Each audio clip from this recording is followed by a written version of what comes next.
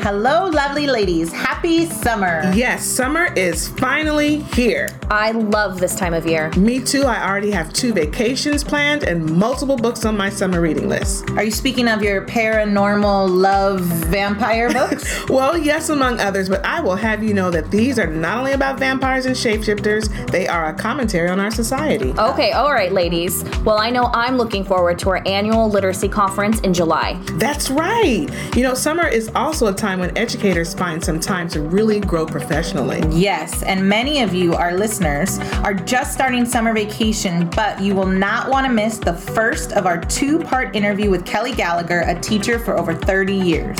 Kelly is the author of 6 books for teachers, including Read Aside and Write Like This.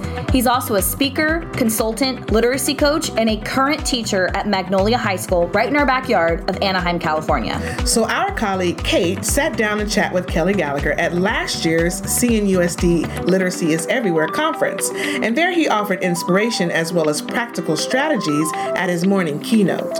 Here is the first part of their chat, and just a warning, you will likely get a lot of inspiration from Kelly, so you might want to grab some paper and a pen to jot down all of your ideas.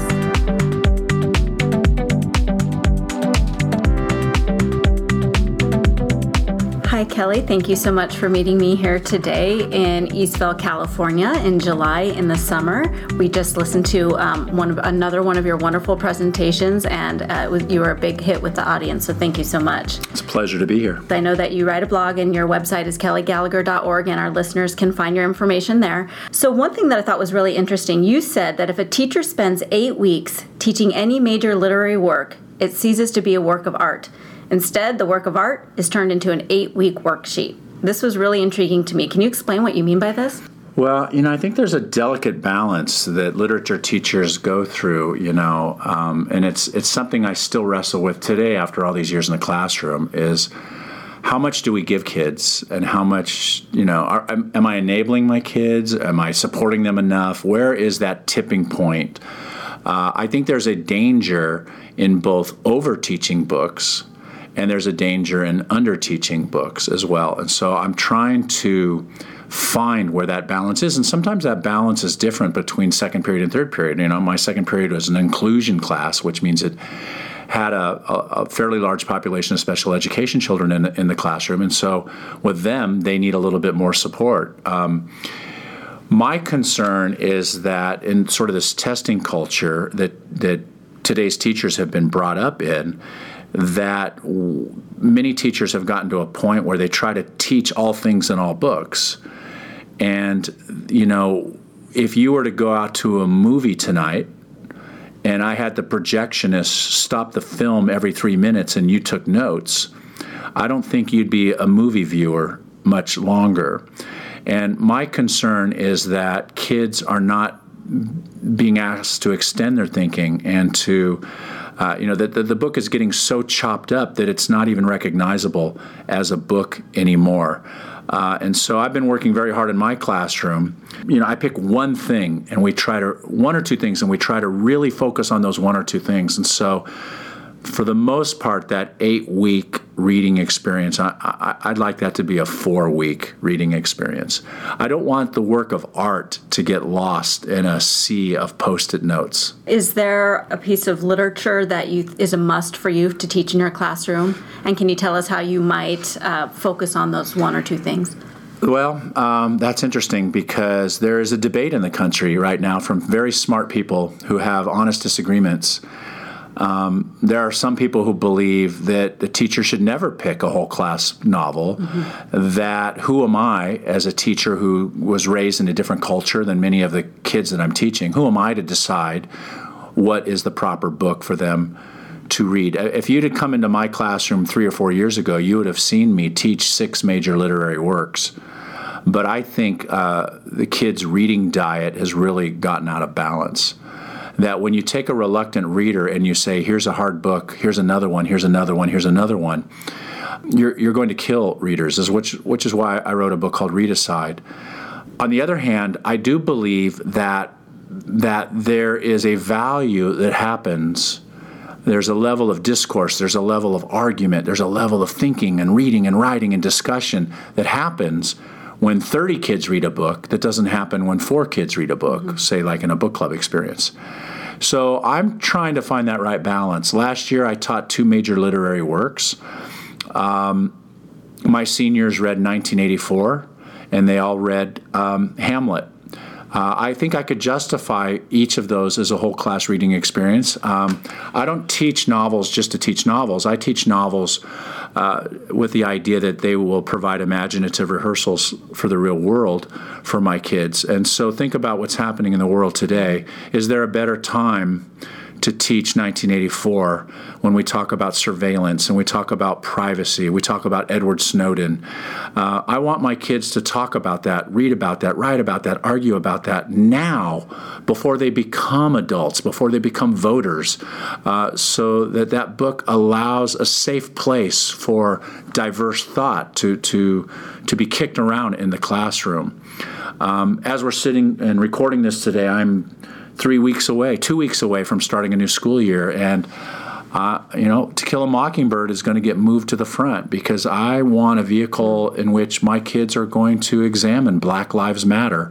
My kids are going to examine the tragedies in Baton Rouge and in Dallas. And we're going to look at all perspectives of this. We're going to read and write, and we're going to tie the racism in To Kill a Mockingbird with the racism that is occurring in the world today. If we don't do that, we're just teaching stories, and they might be good stories, but the value in teaching literature it comes from applying the lessons learned. I read 1984 40 years ago when I was 17, and I can tell you today that reading that book made me smarter about the world. I agree with you on that because that was my gateway book, 1984. I read it and really woke up. It was the first time I was aware of that there are governments and that they may not have your best interest in mind. I learned what a euphemism is. I learned what propaganda is. I learned about surveillance issues. I learned to see I didn't just read a story. I read a story that made me wiser about the world.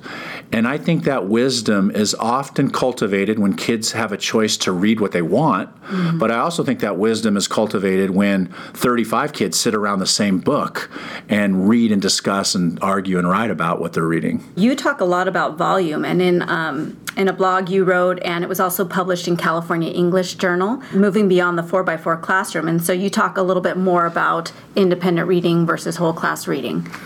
A lot of classes, my own class used to be this way, so I'll start the criticism with myself, not just with the teachers out there. But most places I go, English teachers, it's a tough job. They have a ton of students.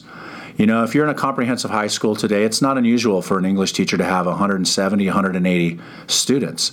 By the time you take 180 students through a major literary work like To Kill a Mockingbird, and then get them to all to write and revise and edit and share essays, a lot of times it takes an entire quarter to work your kids through a book and work your kids through a major essay. And if that's the paradigm we follow, we read one big book every quarter, we write one big paper every quarter, we will end up with what I call the 4x4 classroom. And I think for a lot of the kids who are not proficient readers and writers, and even for my college-bound students, that being sort of put in a 4x4 classroom is not in their best interests.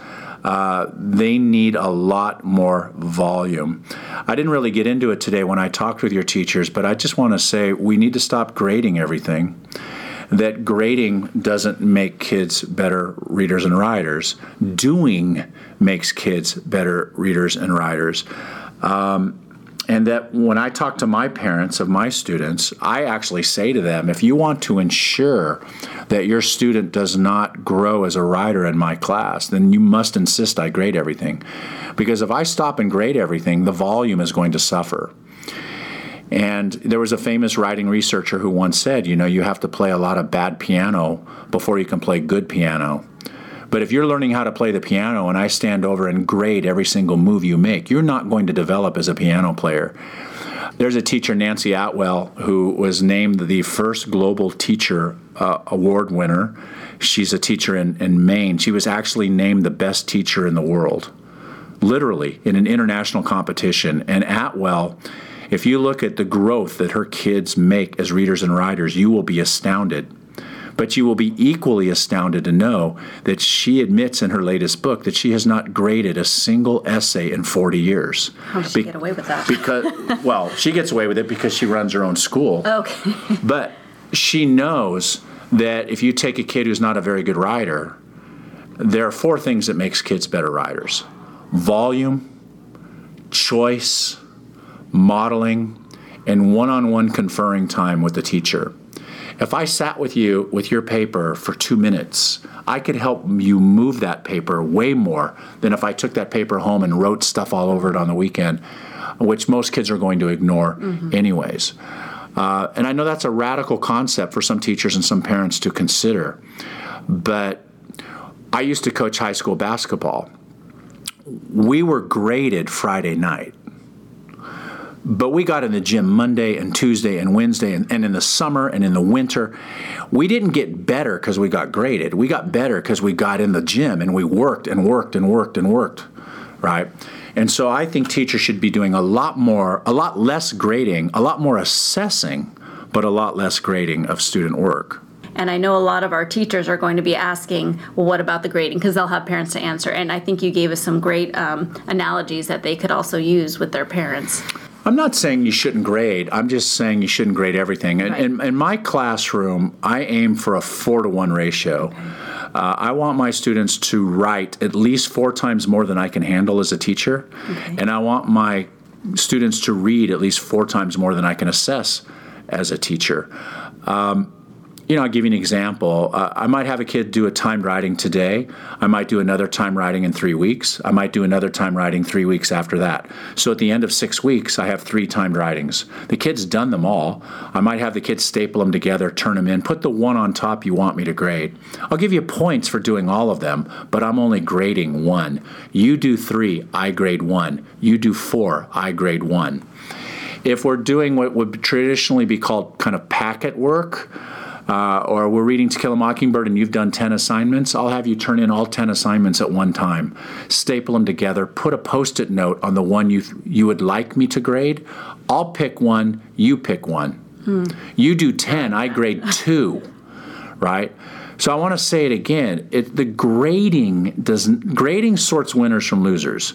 Who are the A's, who are the B's, and who are the C's? And we have to do that, and I do that in my own system. But sorting winners from losers is an entirely different thought process than everyone improves. If my goal in my classroom is that everyone improves, writing a D or a C or a B on your paper doesn't help you improve. It sorts who gets the A's and B's and C's. So if my goal is really you're going to get better, what I write on your paper has to be very careful and has to be interaction with you that is going to drive you to get better. Does that make sense? It does make sense. And I think especially with grading essays, I would also add this idea for teachers that when I assess a student's essay, almost all of that assessment that I do now is mid-process. I don't do a lot of end process assessment. It's too late. The game is over, right? I mean, you look at a boxing match. What does a boxer do? He goes out, he boxes for 3 minutes, he comes back, and what does the trainer say? The trainer says, you got to get your hand up. You got to throw that left jab. You got to get out of the corner. The boxer receives the coaching while the boxing match is unfolding. Otherwise it's too late. It would be dumb at the end of a boxing match for the guy to say, you know what, you should have kept your left hand up. You might have done better. D. Right? Doug Reeves calls this sucker punch grading. And so what I want to do is, I'm not saying do less. I'm saying whatever you do with that student's paper should come at halftime. I'm mixing sports metaphors here. But it should come at halftime, not at the end of the game. You know, this is such a simple recipe. Volume, choice, modeling, conferring, plus less pressure to grade everything. Whew. And there is more. Kate and Kelly's chat continues in our next episode, so be sure to check back to hear Kelly Gallagher's advice for how to best utilize the back to school staff meeting and Spark Notes, yay or nay. I can't wait. Until then, you can check out Kelly's blog at www.kellygallagher.org or read his books. Thank you for listening to another episode of CNUSD EdChat. If you would like to comment on their podcast, go to cnusd.k12.ca.us/edchat. And be sure to follow them on Twitter and Facebook at CNUSD EdChat to let them know which topics you are interested in. This episode of CNUSD EdChat was written and produced by Kate Jackson, Ivy Ewell Eldridge, Anne-Marie Cortez, and me, Kim Kemmer, and edited by Ken Pucci. Goodbye, listeners. Thank you so much for See you joining next time. us. Take care.